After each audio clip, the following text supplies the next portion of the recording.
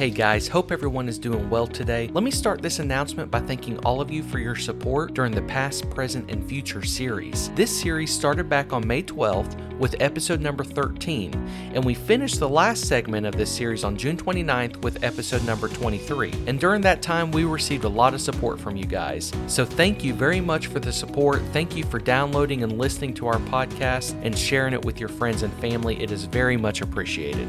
And if you missed it, throughout that 11-part series, we focus on things of the past, things in the present, and what we can expect in the future as believers in Christ.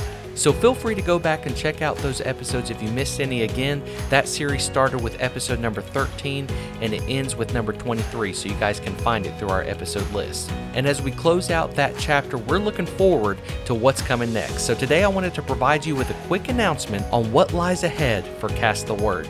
Starting this Monday, July 7th, we're going to begin a new journey with the segment we're calling Spiritual Fitness.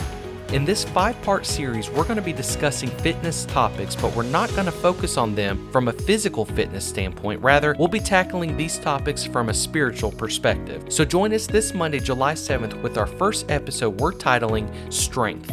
Fitness is so important for the well-being of the body, but we cannot neglect the fitness that is required for the spiritual man as well. So I'm looking forward to continuing this journey with you guys, and I'm excited about this new series, and I hope you're looking forward to it as well. And as always, if you want to be further informed of the Cast the Word ministry, feel free to follow us on our social media pages at Facebook, Instagram, and Twitter, and you can find us by searching for Cast the Word. We look forward to talking to you guys about our spiritual fitness journey this coming Monday, July 7th. And until then, stay strong in the faith.